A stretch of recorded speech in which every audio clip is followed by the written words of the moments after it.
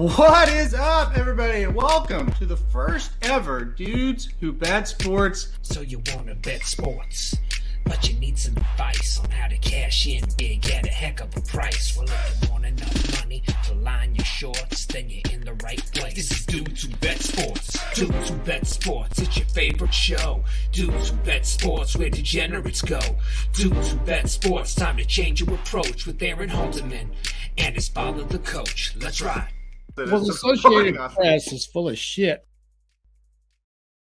What's up, everybody? Welcome back to the Dudes Who Bet Sports show, and we're covering the Preakness, of course, today. More Preakness coverage here at RacingDudes.com. We haven't really got Papa Dude's thoughts on it, so we had to get him on, get his thoughts today on the Preakness. We're going to cover that race. We're going to cover a lot of the undercard races. Well, maybe not a lot, but a few of the undercard races as well. Papa Dude, before we begin, did you stay up for the Calgary-Edmonton hockey game last night? No, here was my theory. I bet it was the same as yours, probably. You didn't make it either, did you? No, I was definitely awake last night, yes. Oh, you stayed up? Yes. Were you doing something else? Yes. Okay. Yeah. You didn't stay up for – you saw the score and really weren't – you didn't stay up for that, right? I had it on in the background. Okay. Yeah. Yeah, well, because I was up till God knows when the night before. Right, yeah. So I thought, okay, this will be a nice time to go to bed early tonight when the score was 6-1. Right. And total domination by the Flames. So this morning I got up ready to write the article, and I thought, well, I better check and see what the final score was. And when I saw what happened, I was absolutely shocked. It was wild. It was a wild game. It was 6-1, and then it was 6-5 before you could blink an eye. Well, didn't they end up tying it? Yeah, they did, and then ended up giving up 3 more goals. And yeah, everybody's on Mike Smith's case today. He got pulled after 3, so the other 6 were not on Mike Smith. No, and that's what everybody they saw him get pulled. Yeah, and the other guy gave up actually 5 because one of them was empty head, I think. Yeah. But I think it was a total breakdown of the entire back line of the Oilers and the goalie. Yeah, it was wild. And Jacob Markstrom really didn't play that well either. No, obviously not. He gets the win in a 9-6 game. So. Yeah. and the ironic thing about this, there's so many things, is Calgary couldn't score a goal in the first round. They scored 15 goals in 7 games, and they come out and score 9 in game 1 against Edmonton. And the other thing is, if you're Edmonton, you go into Calgary, a team that hadn't been scoring very well, you score 6 and you don't win. It's wild. And, it's absolutely wild. I have no other way to describe it. It was a scene, let me tell you. It was Jared's Tinder dates last longer than Mike Smith, according to Magic. So yeah, it was a wild game. Pretty early. Yes, for sure. And then the first game went into overtime. I felt like Carolina just looked disinterested for 2 periods and then finally started to play a little bit. Yep. That's about the way to explain it. And New York squandered a perfect opportunity to get a win in Carolina last night too. So, yeah. And we'll talk about another team that did the same thing here in a little bit. So, seems to be the theme right now. It definitely does. But before we get into more hockey, I will pull up the Preakness field for us now. It got set on Monday. Like I said, you and I have not been on to talk about it together. Of course, you've handicapped it. You can find Papa Dude's picks in the wagering guide, which should be out sometime today. The full guide will be available, and we'll kick it off with the Preakness. I know who you picked. The people don't know who you picked just yet. All right, so who do you have on top and why? Well, it's pretty simple. The best horse in the field is Epicenter. There's no question. And if he runs his race, it's not going to be close, I don't think. I just don't see him losing if he runs his race. So you have to go with him. The problem's going to be for bettors. I think he'll get down to 3-5 probably. So you got to say to yourself, is that worth betting on? And my answer is no at 3-5. Now 4-5 and above, maybe, if you want to throw a lot of money, to bet him.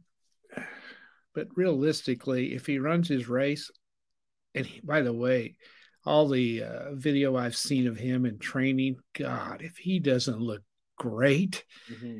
I don't know that I've ever seen a horse look so good as he does in training. And you know that Asmussen's got him ready. If he fires, I just don't think anything else can beat him. So I'm going with him. I have Secret Oath second. And I like what the coach said this morning or yesterday, whenever I saw it this morning. I don't know when that actually came out, about how he thought they should have won the Arkansas Derby. And I kind of have to agree with him.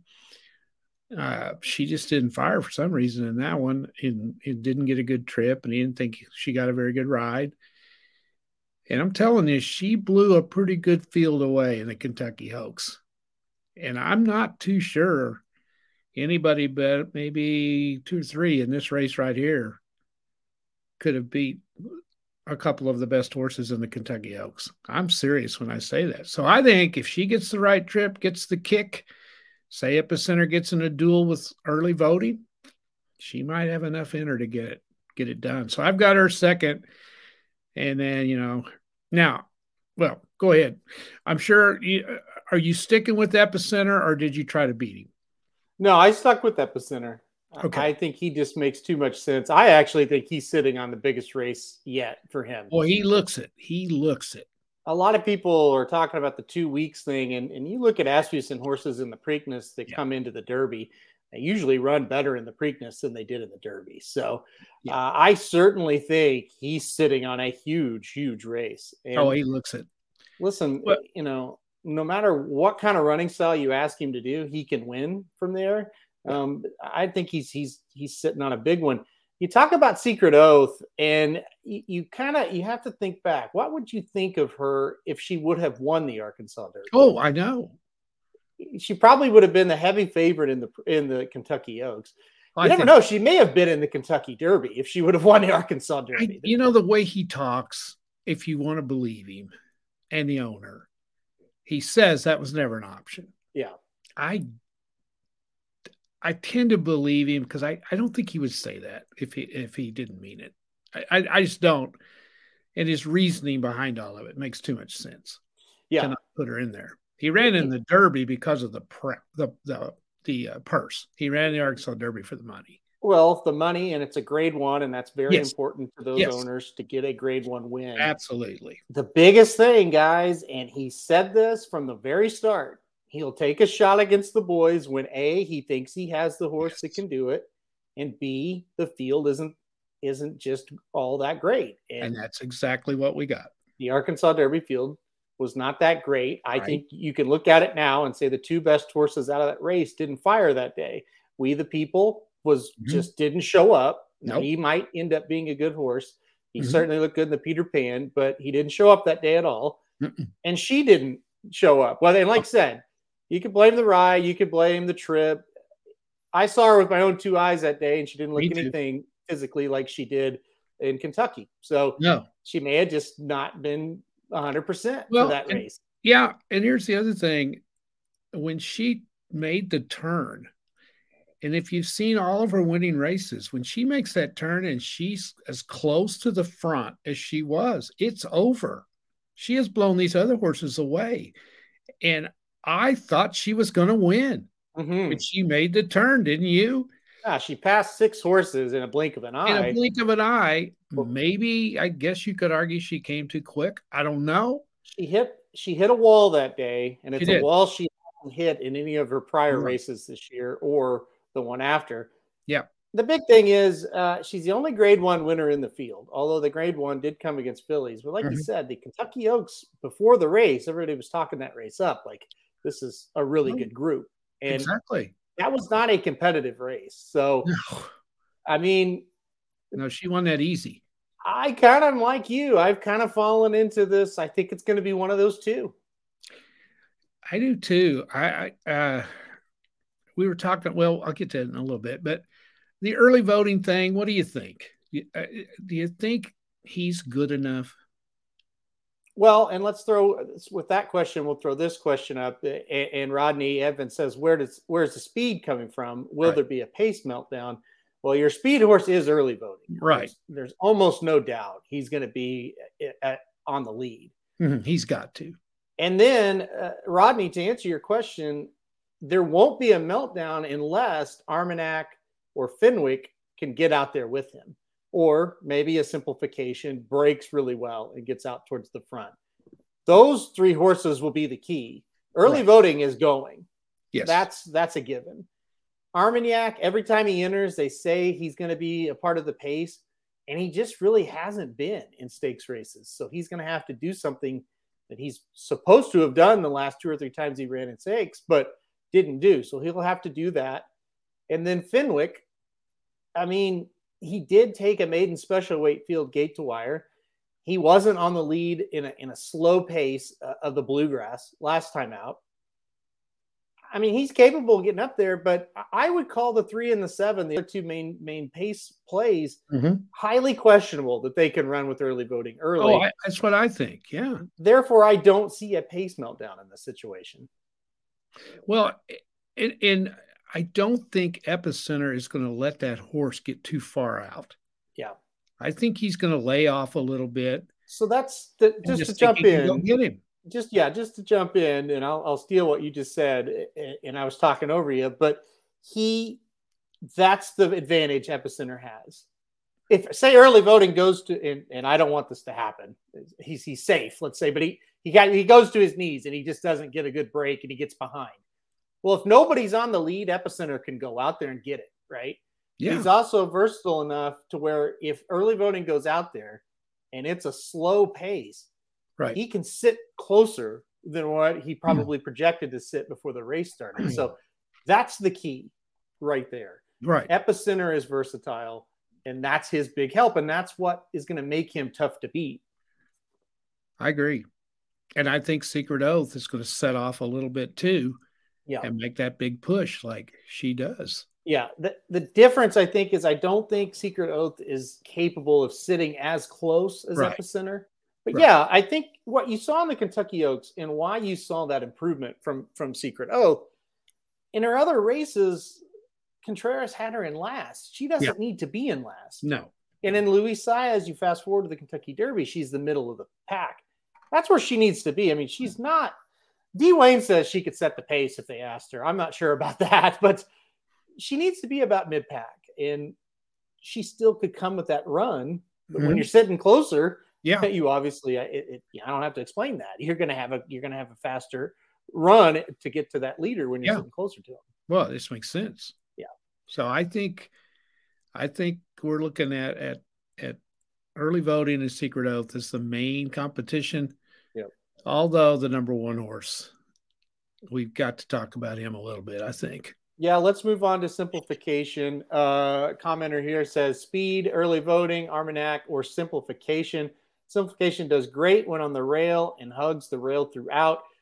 We've talked about this horse a lot on all our shows. It's like you just never really know. Is he going to break poorly and be last? Is he going to be on the lead? He has the ability to sit second or third, sit kind of where Epicenter is sitting. You said before we got on the air, I'm really starting to like simplification. So talk about simplification. Well, I don't know whether you call 6-1 a long shot. I think he's going to be the 4th choice in the race. A 4th choice in a field of 9 starts to become a long shot. Yeah, and I think 6-1. I don't think he's going to get any lower than that, his odds. I really don't, because I think some of the Secret Oath, early voting, and Epicenter are going to take the money. And I think he's going to hang right in there 6-1, may drop 5-1, maybe. I don't know. The thing I don't like about him is he doesn't win. He might just be one of those 2nd and 3rd type horses. We've all seen him. They run well, but they don't ever get the lead. But my gosh, when you look at his track record, it's as good as anybody else's but Epicenter as far as the males go. His last 4 races. 2nd in the Holy Bull, 1st in the Fountain of Youth, 3rd in the Florida Derby, 4th in the Kentucky Derby. Who besides Epicenter can say that? Yeah. In that field. Very consistent. Yes. And he runs in anything. He's not going to be in awe of anything. So to me, if you consider 6-1 as a long shot, and I'm thinking he might even end up 8-1, maybe that would be my pick for the big upset. And I don't know that it's that big an upset the more I look at it. Yeah, I think on paper it's not, but I think by the time they go off, and again, it's all we're guessing what those final odds will be. But I'm with you. I think you're going to get every bit of 6-1. So, do I like him to win? No, but am I going to tell anybody that asks me, "Hey, what do you think of simplification?" I think I'm going to bet him to win. I'm probably going to say, go ahead and try it. Like, sure, you're going to get the price. He's really consistent. If you go back and watch his Kentucky Derby, it was probably the best race of his career. He didn't have anything go really his way from a trip perspective and was still able to go out there and get fourth. How he comes back, how he bounces back out of there, we'll see. He was the first one out of the Preakness horses to arrive at Pimlico for whatever that's worth. I think he'll be in the mix. I think if you bet him, you're not going to think you don't have any chance. Like, exactly. I think he's going to show you that he's going to give you a chance to win. Yes. And here's the deal. Okay, let's say you want to bet. I'm just going to throw out $40. Okay. Mm-hmm. Are you better off and let's say it's 40 that you can lose. You don't, it's not going to bother you one way or the other. And Epicenter's 3-5. Wouldn't you be better off of throwing $40 that you don't care whether you lose or not on a 6-1 than a 3-5 in this race? Yeah. I mean, I get it. And in the long term, the answer is 100% yes. Yeah. And so, here's my problem with Epicenter. Like, we talked about Jackie's Warrior, right? 2 weeks ago, and how, we'll take even money. That's a gift. We'll take 4-5. Reason being is when Jackie's Warrior fires, he doesn't lose. No, it's over. Yeah. Epicenter has fired twice and lost to horses that arguably are not as good as a few that are in this race. Yeah. That's why he's tough to swallow as just a straight win bet. Yeah. Yeah. So, for example, if you're thinking, okay, let's take your $40 as an example. Well, if he's 3-5, you're going to win $28 on a win bet. Something like that. Yeah, if he's 3-5, that's what you're winning on a $40 bet. You're winning 28. Okay. I mean, if simplification wins, you're getting like $200 back, $240 back if he's the price. Yeah. So would you rather bet 40 to make 240 or 40 to make 28? Right. That's right that's where it's at. Yeah, and we're talking about if you have $40 that you can afford to lose. Now, if you got $40 that you can't afford to lose, that's a whole different story. Yeah. Or if Epicenter is your top choice and you do not want to play another horse, which is where I set, you gotta get creative with an exacta or a trifecta and try to create value that way. And you can do that. As I wrote in the guide, if he's 6-5, go ahead and bet him to win. Yes. But I don't see any way he's going to be 6-5. Do you? I project him to be 3 or 4-5. Yeah. And that's when it's just like, that just gets a little bit dicey. Well, the filly's going to take some money. Yeah. Just because she's a filly and because it's Lucas. Yeah. And I think the networks will blow that up as a big deal. So she's going to come down from 9-2. Yeah. I would think she might be 7-2, 3-1 before it's over. On the show this morning, or I guess early afternoon, Samich said in the overseas market, Epicenter, you could get right around even money right now. Is that right? Yeah. And Epicenter. Okay. And then the filly and early voting are both around that 9-2 mark. Okay. So she has not come down overseas. Yeah. And again, overseas and here, two very different things. So, overseas, do they know? They probably don't know the story of Lucas and Secret Oath, you think? They probably don't know much about it. Yeah. They're just like these aren't $2 bettors that are betting the Silver Sea right now. Yeah. So that's a big factor of it as well. Secret Oath's going to take some of the casual bettors' money. Probably all of it. Yeah. All right, let's go. Let's see. Wrong one, but let's keep going here. Any love for Creative Minister, the 2-horse for Kenny McPeak. And then Rodney also brings up Creative Minister. He's always in the back to middle back. He's a great enough closer to catch Epicenter or Secret Oath. So Creative Minister coming off 2 straight wins. is undefeated around 2 turns, broke the maiden at Keeneland, and then turned around and won an allowance on Kentucky Derby Day just 2 weeks ago. Like I said, both races around 2 turns. His only loss, he just lost by a neck, and it was in the 7 furlong race. So what about Creative Minister? Did you give him any thought whatsoever? Well, hasn't he only run like 3 times? Yeah, he has 3 starts. How do we know what he does? I'm sorry. You got to run more than 3 times before I get any kind of a feel. He's always in the back or in the middle of the back. He's always in the back or the middle of the back because he's only run 3 times. I mean, you can't say never after the Kentucky Derby, No. In this race, yes, I would say he has a chance. Mm-hmm. But you can say that about almost every single one of them in this race. When you get right down to it, if something happens to Epicenter and he doesn't fire, they do have a chance. I just don't think he's experienced enough, and I don't ever bet a horse that hasn't done anything in a stakes race. In a race like this, that's just a rule I have, and that's why I didn't even look at Rich Strike. One of the 100 reasons why I didn't look at Rich Strike. I mean, Creative Minister's got better back class than Rich Strike did. So sure, you got to give him a little bit of a look. I mean, I don't think I'll play him at all, but who knows? After the Kentucky Derby, we can't really knock anybody out of here, can we? Yeah, that's his deal. Is you got to try to create value with one of these horses that are 10, 12, 20 to 1, and he does seem to make the most sense to me. He's there for sure. It's just a matter of if he's fast enough, and on paper he's not, but he did take a nice jump from his 2nd race to his 3rd race.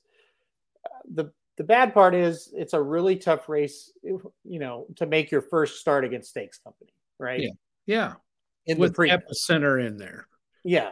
And Secret Oath. But the good news for Creative Minister is this is not a great Preakness field. No. There are not heavy hitters in this group after the top 1 or 2. Yeah. That's true. So, I don't hate him. I think playing him in like 3rd makes a lot of sense. Gives you value. Yeah. Jared and I were looking through past Preaknesses where there were heavy favorites. And the heavy favorite usually wins. And then it's usually like a kind of a longer price that comes in 2nd. Sure. So you see that a lot. Yeah. Creative Minister does kind of play into that role a little bit. Well, let me ask you this. If Epicenter goes down to 3 to 5, let's say, are you going to try to beat him in a trifecta maybe? I don't play that way because I bet who I think is going to win. Well, that's the way I do too, because you got to bet who you think is going to win because you just do, or you're not going to win the trifecta is what I'm saying. But some people don't do that. So what I would do and what I will do is put Epicenter on top of a try and probably play Secret Oath or Early Voting in 2nd. And then in 3rd, I would start to spice it up with Creative Minister, Skippy Longstocking, stuff like that. Yeah. What do you think of Happy Jack? Happy Jack, I don't like. What about you? Well, he's running some bigger races. I don't like him either. I just wondered if you gave him any thought at all. I haven't given him any thought ever. I felt like the Kentucky Derby was a race where he could have probably outran his odds when it comes to his running style and the pace. It's like, he should have probably ran a little bit better than that. Right. So I'm not really high on him. I know Dennis is not high on him, but Dennis thinks he can hit the board. Thinks he got a chance. I don't. Well, I know about 1 million of us thought he won the Kentucky Derby there for a minute. That's true. This was the horse everybody thought won the Kentucky Derby. I think we would feel differently if that actually was him. Yeah. I tell you.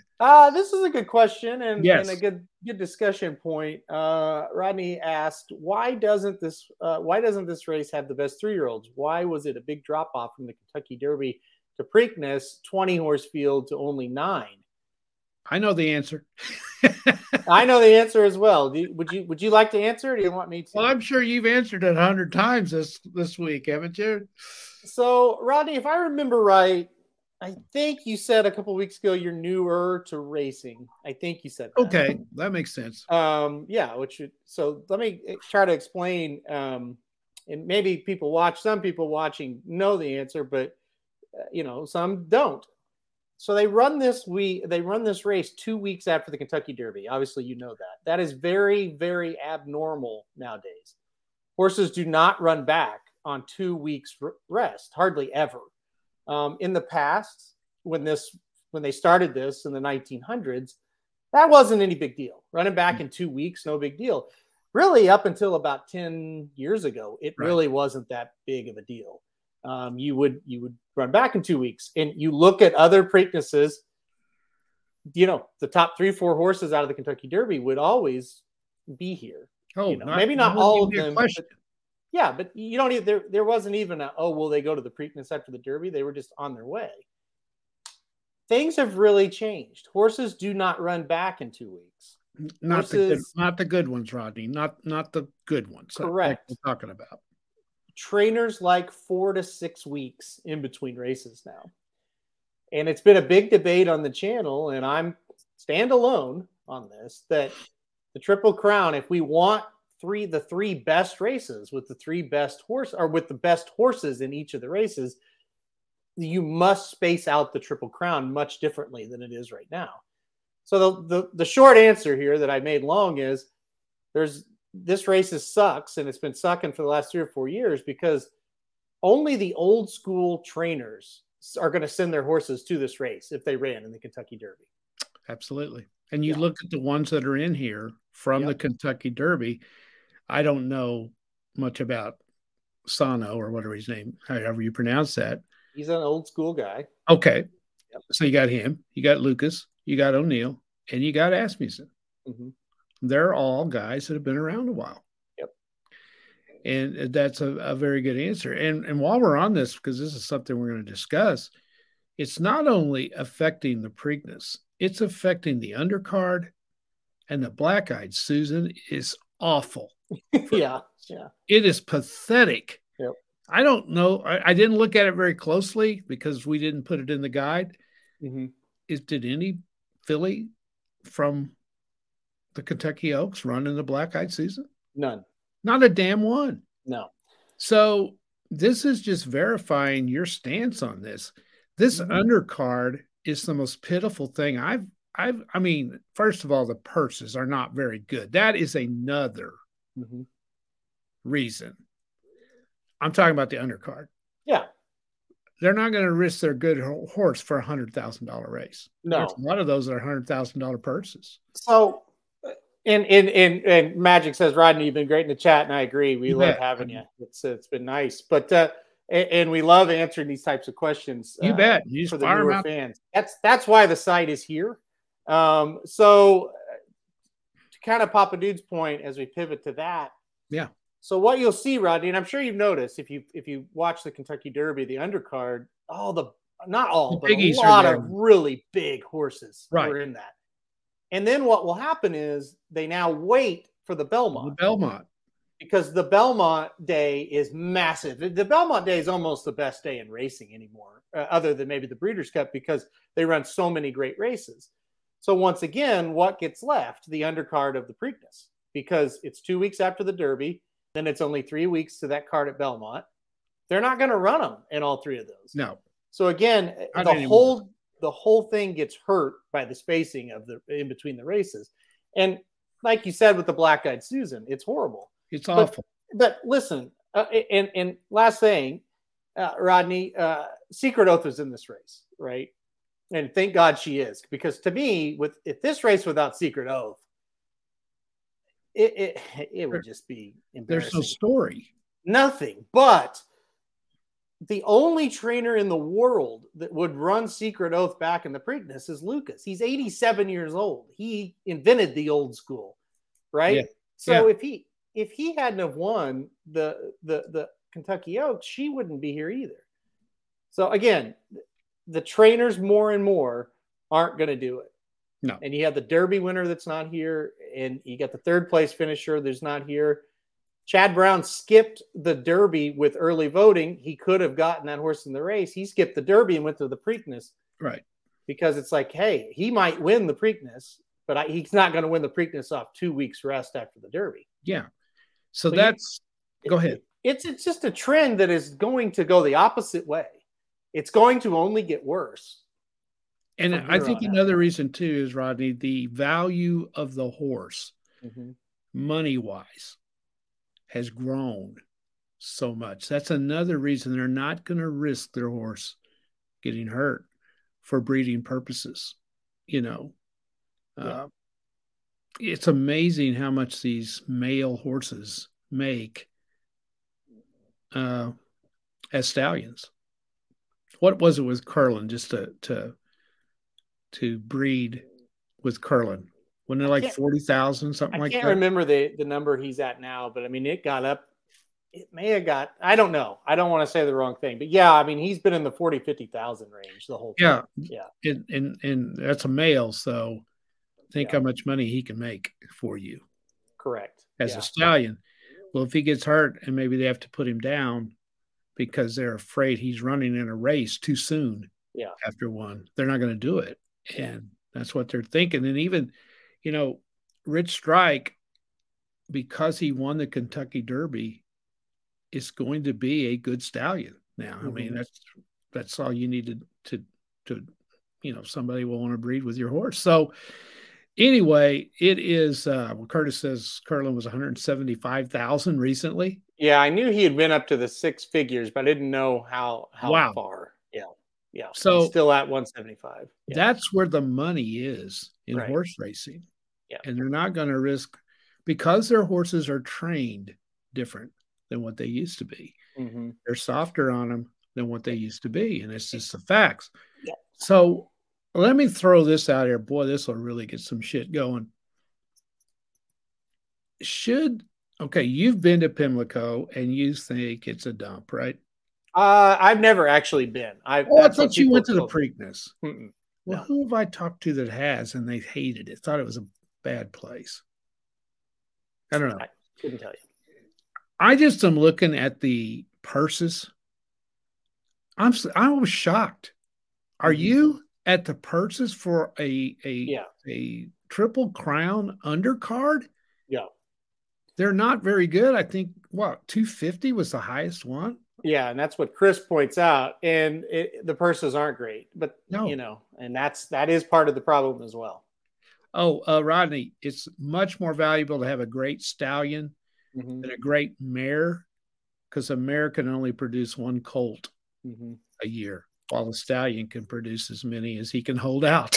So exactly. So Rodney, just for an example, let's take Magic says Curlin is at 175,000. So that's each mare he impregnates is 175,000. I don't know what they capped it. I don't know what the cap is now. Maybe Magic can chime in, but he could cover 300 or 400 mares. So just take 300 or 400 times 175,000. That's what a horse of that magnitude can produce in a year. And they always said about Curlin, he loved the ladies. Yeah, that's right. And it just makes sense that and you take a mare like Zenyatta, who everybody thought would have. Oh, it's 140. Okay. Who everybody thought would produce colts. Yeah. Or colts, fillies, whatever. Yeah. Champions. And she can't hardly, I don't know, some of them have not even lived, have they? And she had all kinds of problems with her falls. Yeah. Oh, yeah. Yeah. So I'm doing the math. That is, let's see, 20. Yeah. So if you breed 140 and at 175,000 a pop, that's $24 million. Yeah. That's in a year. And Curlin's going strong. And what is he now? About 20 years old? Yeah. Let's see. He was 3 in 2007. So yeah. So he's 18. Yeah. And he ran when he was a 4-year-old, so he started when he was 5. Right. Just for reference, if you $10,000, which is a stud fee for a sire that's wasn't really even that great on the racetrack. That's still $1.4 million they're putting out there. So yeah, that's where the money is. Exactly. That's why you're seeing these campaigns that they're having, because to become a sire, the bar really isn't that high. You just have to win a couple of graded stakes races and you will become a sire. Oh, no question. Yeah. And you take, you look at the purse, what is it? 2 million for the Preakness, somewhere around there. Mm-hmm. Okay. The owner gets 60% of 2 million. It's so 1.5. Oh, that's the purse? The purse is 1.5 million. Yeah. Oh, okay. So he gets 60% of 1.5. I'm doing that math in my head right now. That's $900,000. Okay. Yes, that's a ton of money. But the trainer gets 90, roughly 10%, and the jockey, right? Mm-hmm. That's the going rate. Mm-hmm. So there's 180,000. So now you're down to 720. It costs money to ship that horse all over the place. The point I'm trying to make is, yeah, you make some money if you win enough of these. Yeah. But the real money is when they become a stallion.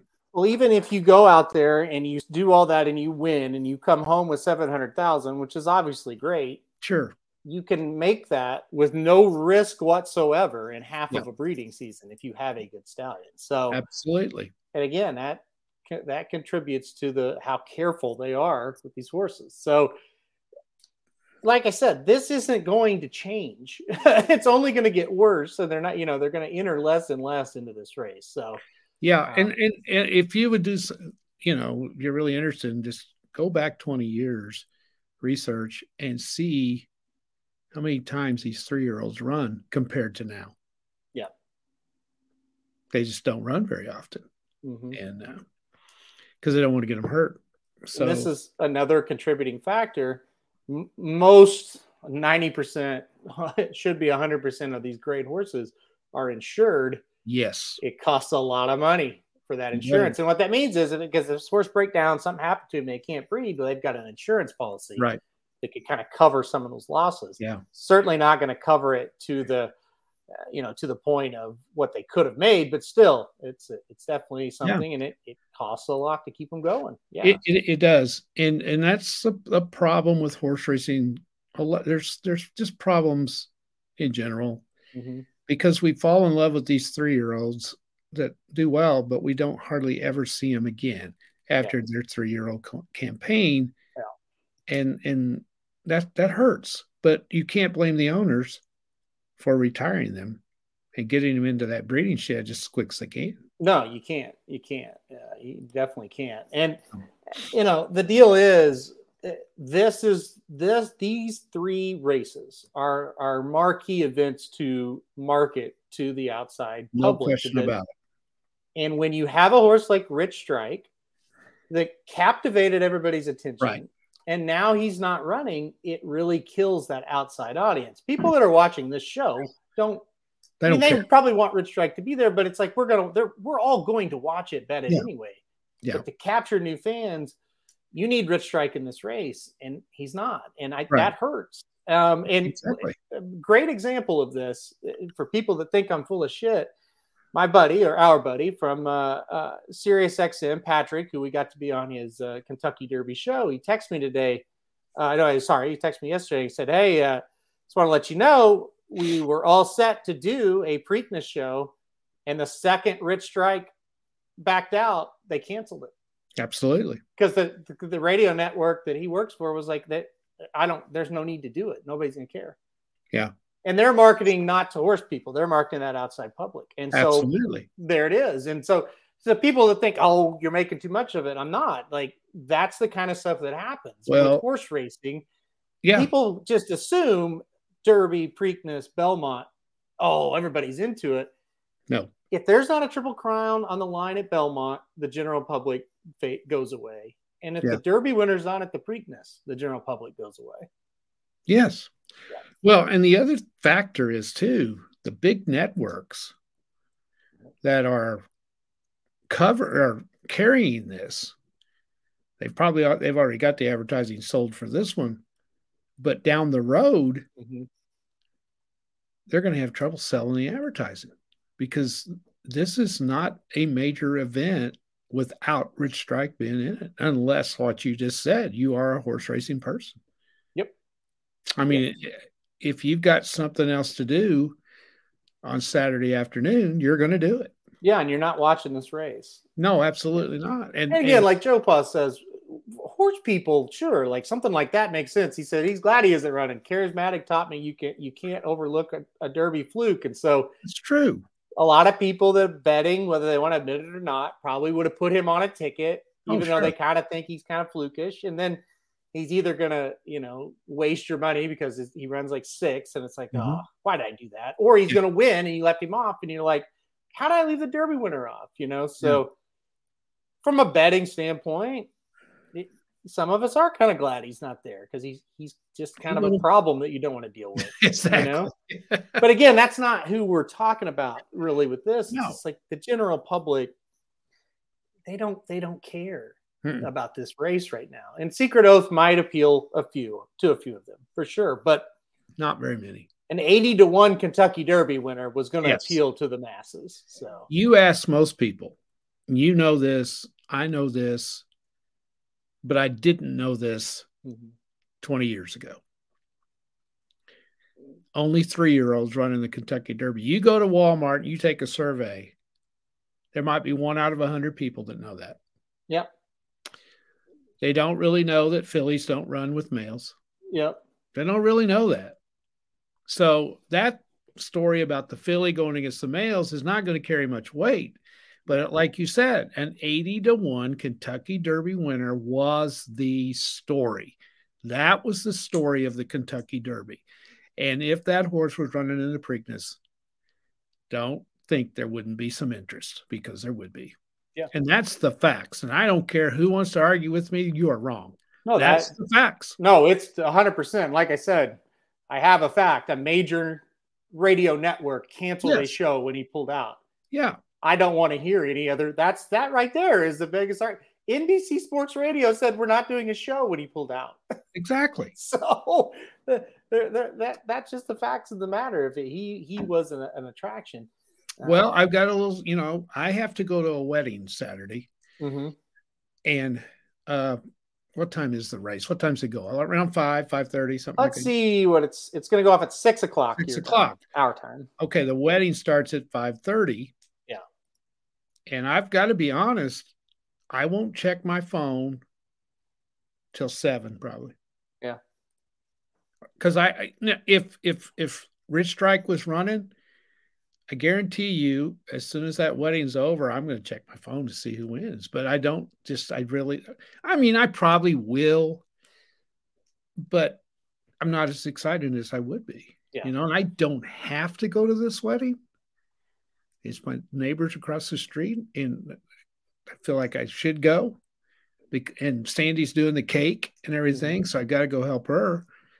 But if there was a more interest, I could get out of this pretty easy. You know what I'm saying? Yeah. But I don't really care that much. Yeah. And I'm pretty much into horse racing. Not as much as you, but I pretty much am. But I'm not going to kill myself because I don't get to watch the race. It's not that big a deal. Yeah. Well, when the Derby winner's not the Preakness, it hurts it. And that's just the facts of it. Yeah. But changing tradition is very, very difficult. I mean, I know, but it is. I know, but it shouldn't. No, it's getting to the point where if this is the major story of the Preakness, then something needs to be changed, right? Mm-hmm. We should be talking about the horses, not the fact the horses aren't here. You're right, exactly. This is American Classic. I think we also ought to point out that it's not only affecting the Preakness, it's affecting the Black-Eyed Susan for fillies on Friday. Yeah. And the undercard all day long on Saturday. There's just, you go down through there. Yeah. There's hardly any big names. No. On that undercard. Well, let's talk about the undercard. Okay. What horse on the undercard do you feel the most confident about on Saturday? Probably I feel the most confident about technical analysis in race 5. Okay, so we'll move up to the 5th race here. There it is. 5th race. Like I said, technical analysis is the 4-horse. This is the Gallarette Stakes, a grade 3 going 1 1/16 miles on the turf. Technical, she's mine as well. I feel most confident about her. What are your kind of thoughts on well, I just think her past is better than anybody else's. She's won a grade 3 and a grade 2. Yeah. She was second in a grade 1. I think she's far and away better than anything else. The trainer jockey combination is there. She's not going to be 7. I can't believe she's 7-5 anyway. Well, like Crystal Cliffs is a decent horse too. Yeah.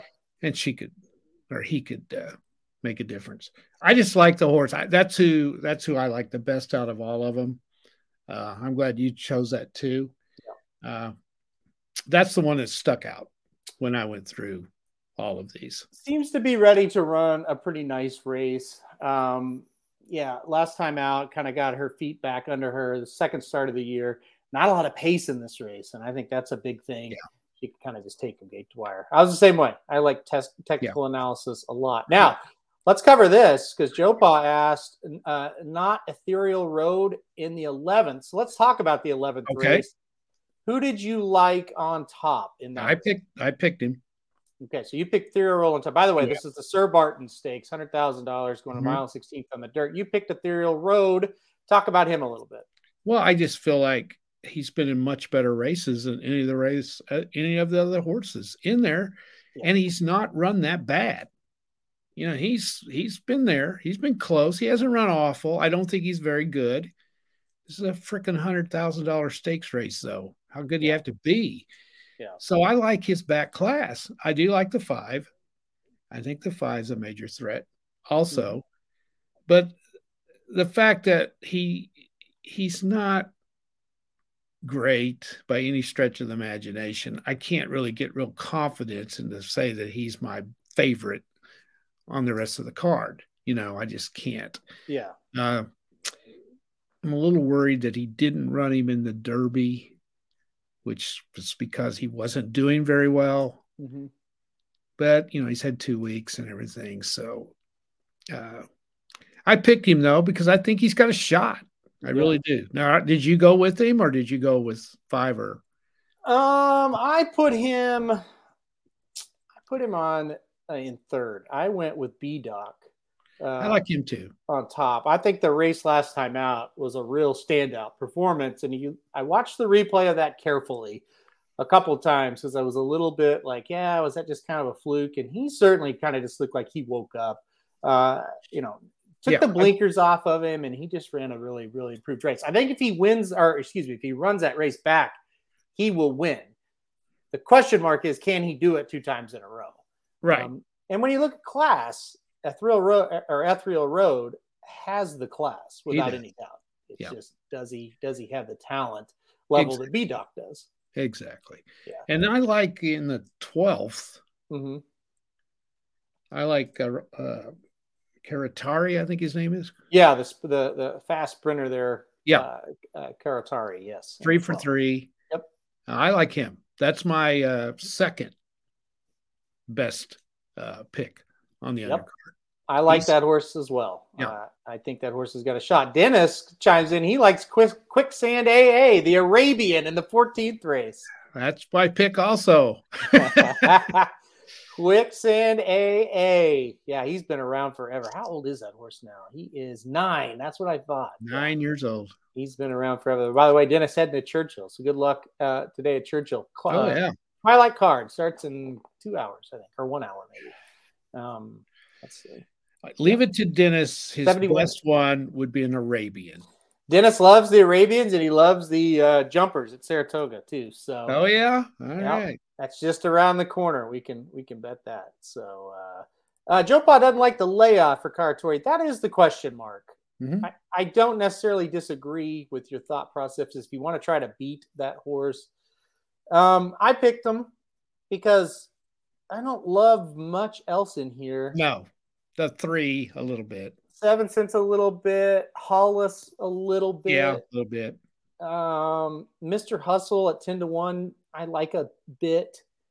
But I don't know. I just think Cartari will show up and run pretty well. And if he does, he's going to win. So there you go. Best show on YouTube. Let's go. Dudes Who Bet Sports. Okay, thank you. They let out the Insane Asylum at 2:50, and so he got right to his phone to tweet that one out to us. Yeah. Well, he could have been busy. Yeah, well, no, yeah, they didn't let it. Though maybe it's listening. The last 10 minutes of the hour, they let him listen in the Insane Asylum. So Yeah, it could be. So we had a commenter once back in the day on the Rocket Hour.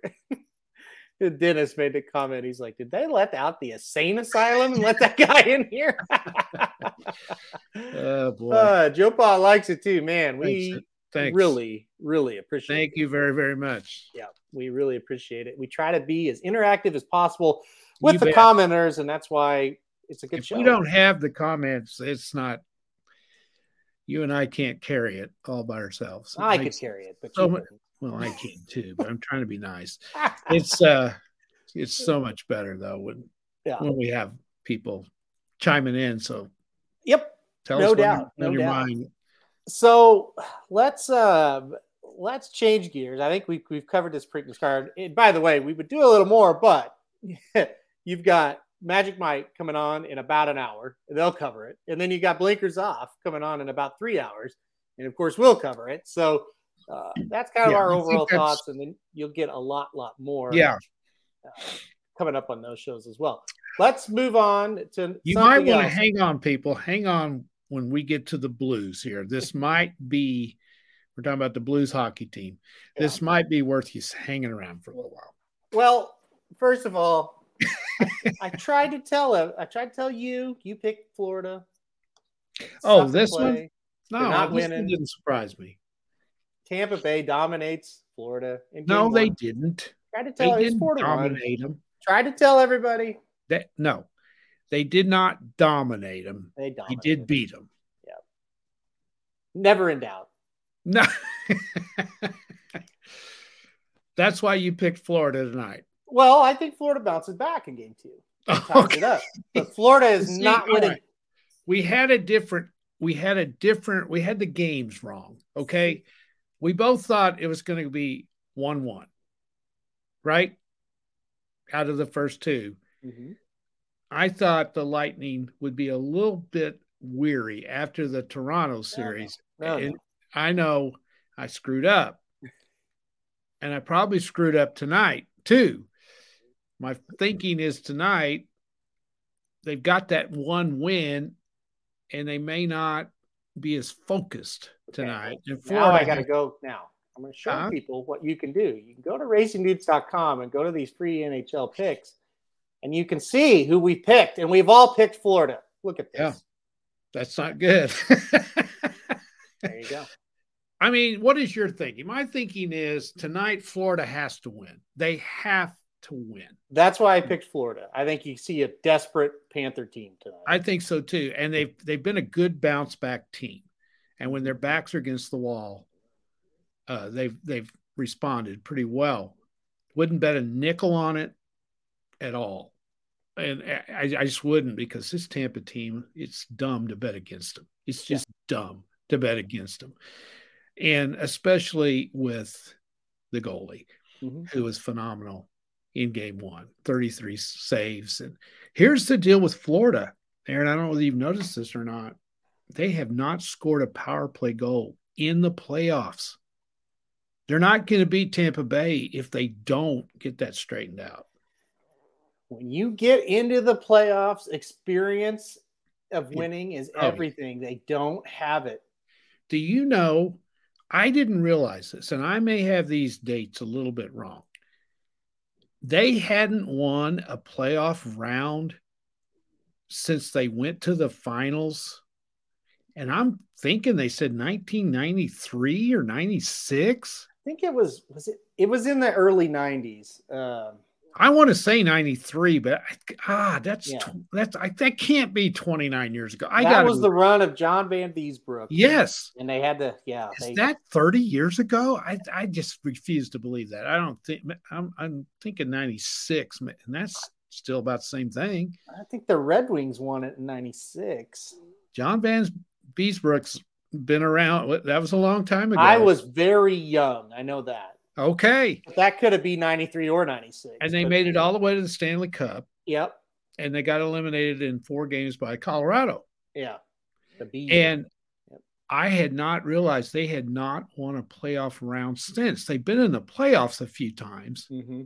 Okay, there it is, 96. 96. 96. Okay, well, I knew it was one or the other. So you're absolutely, when you start looking at experience, that is a huge key in this series. And, everybody's thinking it might go 7. I'm not sure it's going to. And it sure ain't going to if Tampa wins tonight.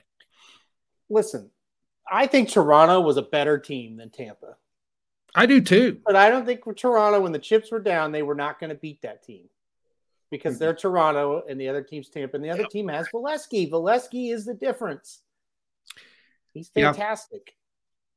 Then why did I pick Florida tonight? Well, because it's game 2. It's at home. They have to win. Florida has a lot of talent. I mean, I have Florida picked. We all 3 picked Florida. So, yeah, and we all probably all had a little struggle with it. I did. Yeah. And I struggled. I wanted to pick Tampa Bay really bad in the first game. I just thought that Toronto series might have taken a little out of them and Florida might get them. Yeah. And it didn't happen. So all right. It's going to be a great game tonight. Let's move on to the circus that will take place in Colorado tonight. Oh, shit. The Blues lose in overtime 3-2. They should have lost 9-1 in regulation, but it didn't happen. They got to overtime. It kind of had the feel of, wow, the Blues are going to win this game. That's right. They're going to steal this game. Yeah. Get into overtime, get outshot 13-0. And this is in 8 minutes, folks. 8 minutes. They got outshot 13-0 in overtime against the Avalanche. Of course, you know how it finishes. If I said they got outshot 13-0, they couldn't have won because they didn't even get a shot. No. If Colorado had an open net, the Blues still wouldn't have won in overtime. No, because they couldn't get the puck in the zone. That's right. Well, all right, game 2. Speaking of insane asylums, it looks like Curtis is picking the Blues tonight. What are your thoughts on game 2 in Colorado tonight?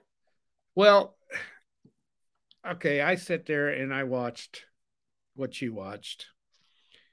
And I don't want to discredit Binnington in any way. I shouldn't even throw this out there because he was fantastic. But Colorado hit the post 6 times. Right. That means 6 pucks got past him. Not his fault. I'm not faulting him at all. 6 posts. I don't think I've ever seen a game where the post was hit 6 times. And for those of you that don't know what we're talking about the frame that holds the netting of the net. Mm-hmm. Hit it 6 times, which means you're very close to scoring.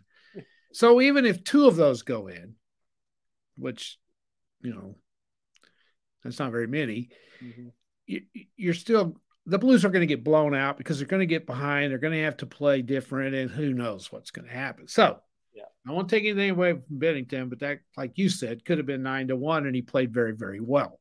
Yes. Now, the thing that pisses me off the most is we sit here and we talk about how you got to steal a game on the road somewhere when you're not quite as good as the other team. And I think most of us will acknowledge the Blues aren't as good as Colorado. Yeah. I don't know that anybody is, except maybe Tampa. So here was the golden opportunity. Now, I don't know about you, but I thought the Blues played okay in the third period. I thought they played better. In the last 10 minutes of the third period, they played better. They played pretty well. They weren't awful in the first period, but that was the worst hockey team I have ever seen in the second period. They were just pathetic. Yep. And it was 2-1, wasn't it? Mm-hmm. Because of him and the hitting the post. Right. So they tie the game with like 4 minutes left. They've got all the momentum. Okay. So they get a penalty with like a minute 30 to go, something like that in regulation, which was questionable. The penalty was questionable. And I thought to myself, okay, if they can kill this penalty off, because it stretched on 31 seconds into the overtime penalty, or 41, something like that. Yep. So I was thinking, okay, if they can kill this off, they're going to win this game. Yep. You thinking that? Yep. It was just scripted, just perfect. They should have had all the momentum coming out in overtime. If you watch hockey, it felt like they were going to win when they killed that off. Because first of all, the Blues aren't bad. No. It's not like the Dallas series with Calgary, where Calgary was a much better team than Dallas, and that goalie was just standing on his head, and it's the only reason that series was close, which was the same thing that happened, but the Blues are better than Dallas. Yeah, they're better than that, Yeah. And to come out and get outshot 13-0 in overtime is inexcusable. Yeah. There is no excuse for that. Yep. Tarasenko did not show up. Absolutely worthless. Didn't do, and I love Tarasenko. Yeah. I don't know where he was. He was Tarasenko. There's no doubt about that. Well, listen, there were about 4 guys that I thought played. Well, 5. O'Reilly played good. O'Reilly was good. Shin was good. Yeah. Perron, that line was good. That was it.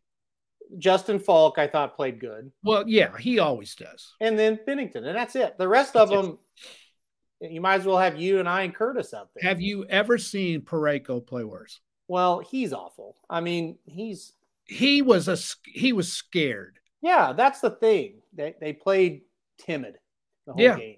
And how can a team that beat Minnesota like they did and have so much experience and have so many guys that can put the puck in the net play like that? Yeah. Well, it isn't a new problem. They cannot match up with Colorado. No, and you sure can't when you don't think you can. And because here's the thing. I give them no chance tonight. Do you? No, none. In fact, the pick I made, you can't bet the money line on Colorado. There's no, obviously Vegas gives them no chance because somebody in Vegas watched the damn game. I don't know what. I mean, and so Binnington can't play that good again. He can't. No. He saved 51 shots. Well, and that doesn't count the ones that hit the post. And in the overtime, he was making miraculous saves. Oh, my God. I don't know that he could have got out of bed yesterday. I know. Yeah.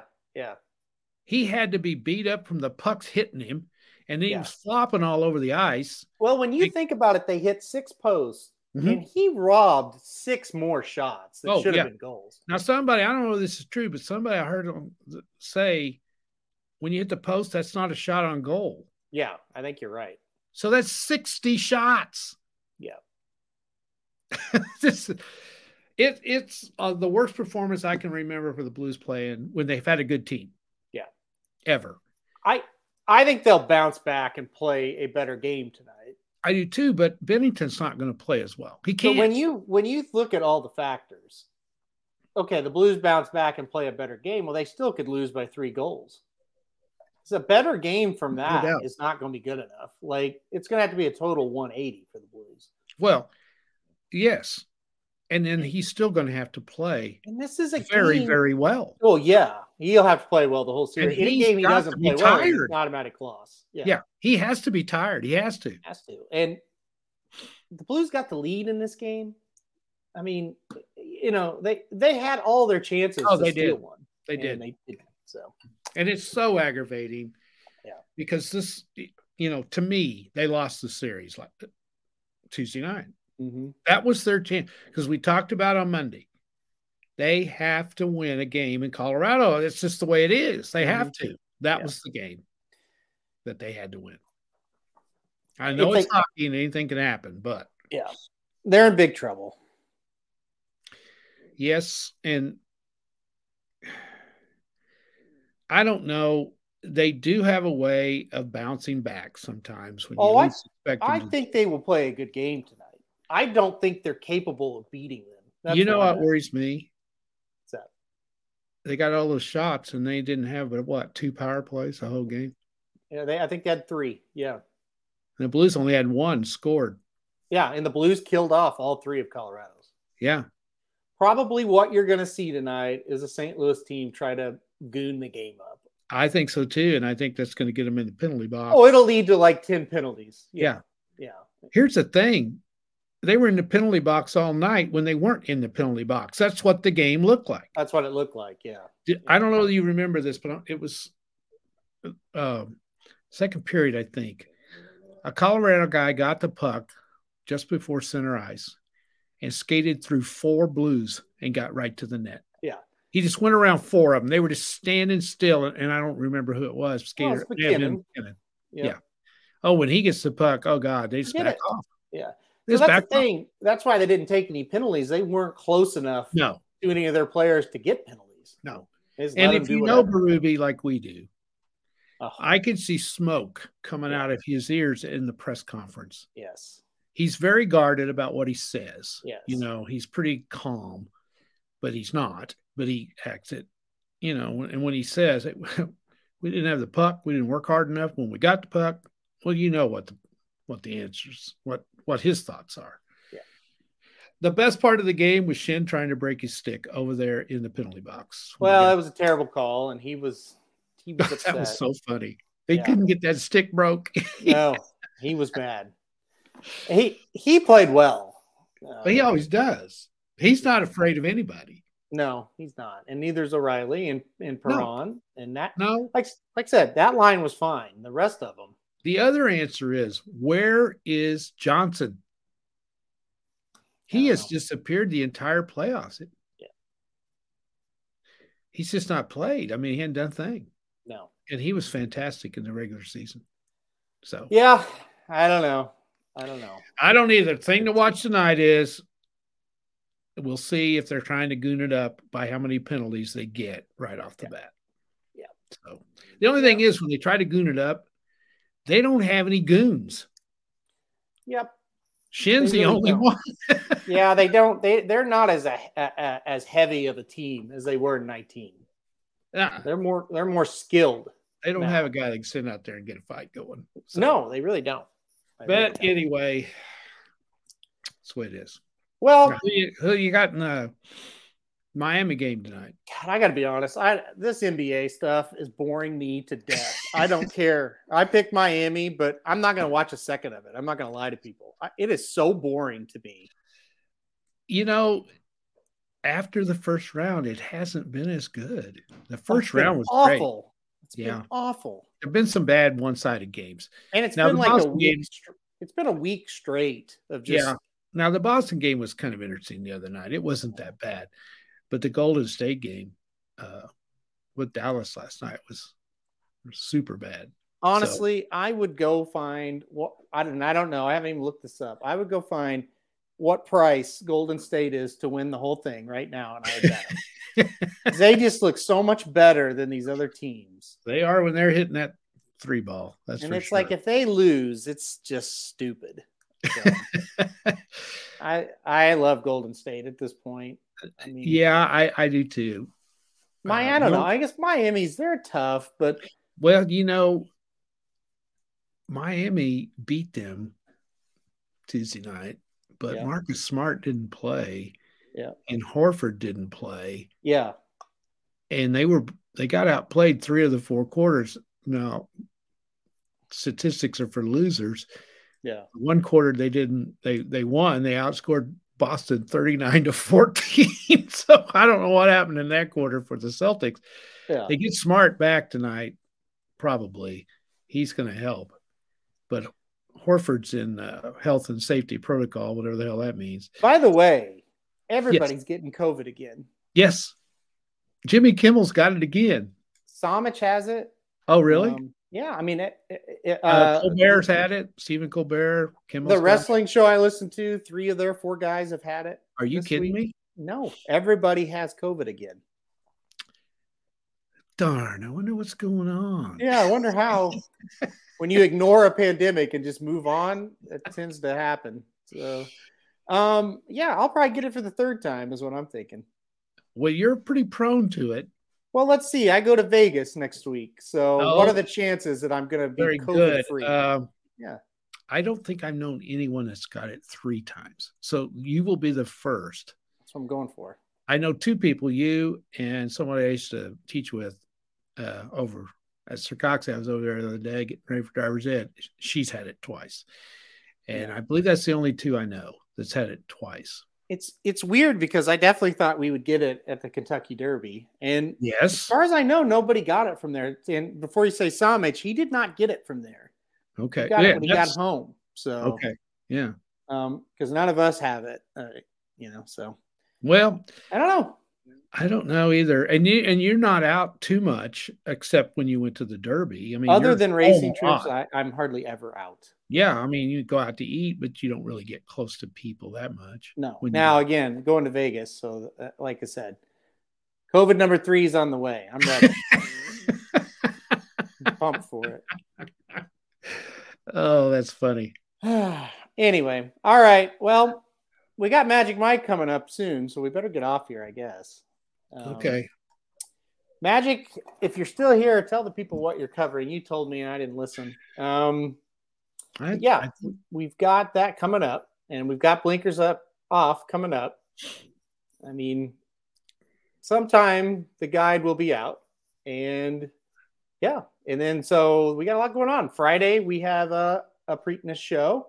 Okay, the Pimlico late pick 4 for Magic. Oh, there we go. And then Blinkers Off will do something. And I want to know if Curtis needs any baby formula. Oh yes, Curtis. He needs some for himself, maybe. I don't know. Well, his little one might be past that stage. I don't know. No, I guess not. What is he, about 4 or 5 now, Magic? I can't remember. He's not 4 or 5. Well, he's 6, I think. You're right. Anyway. He's fully on human food. Okay, you're lucky. He's fully on human food because he's like 4 or 5 years old. 12 and a half. 12 and a half months, not years. Gotcha. Yeah. Gotcha. Yeah. Anyway, late pick 4. Most people would say he's a year old. Correct. Yes. They wouldn't say 12 and a half months. He was born on Kentucky Derby Day last year. Oh, he was? Yeah. Is that right? Yeah. Pretty cool. So he's around. He's still going strong. I saw a picture of him. He's doing good. So late pick 4, Colson will have his picks as well for Saturday. And then, Blinkers Off, we'll do something. And then Friday we'll have a show. And then Saturday we'll be live for the Preakness. And probably a lot of the undercard. So a lot going on. Any final thoughts before I sign us off? No, I don't think I've had enough for today. Me too. Yeah. You'll see me again, though. So if you want more of me. I could get out of this wedding, but not going to happen. That's, Then I got to go to another one next week. So wedding season is upon us. Sandy and I have not been to a wedding the whole time we've been together. Now we got 2 back to back, and we could have had 3. I didn't go to one last weekend that I could have. So 3 straight. I thought you were going to say they called it off. No, they didn't. All right, folks. We're going to get out of here. Thanks, everybody, for watching. Hey, we'll be back. I think we're going to do a Sunday show next week because I'll be traveling on Monday. So Sunday show. Oh, you're traveling this Monday? Yes, so I'll be gone. So okay. It's either no show or a Sunday show. Which one do you want to do? Well, if we do one, let's do it in the evening. Yeah, we'll do it Sunday evening. I tell you what, if the Preakness is not won by an 80-1 shot, we will do it. If it is won by an 80-1 shot, we will not do it. How about that? Yeah. Okay. That's fine. All right, and everybody. We'll have more things we can talk about on hockey and basketball by that time too. Yes, we will. Okay. All right, everybody. We're going to get out of here. We got a lot of shit coming up. Just stay tuned. Keep watching YouTube. It'll alert you. And we'll see you later. Thanks, guys. This has been a presentation of RacingDudes.com, your destination for all things horse racing and sports betting. Whether you want free winners, expert insider picks, up-to-the-minute trackside weather reports, or podcasts and videos for bettors of all skill levels, never make another wager without visiting the Racing Dudes. First,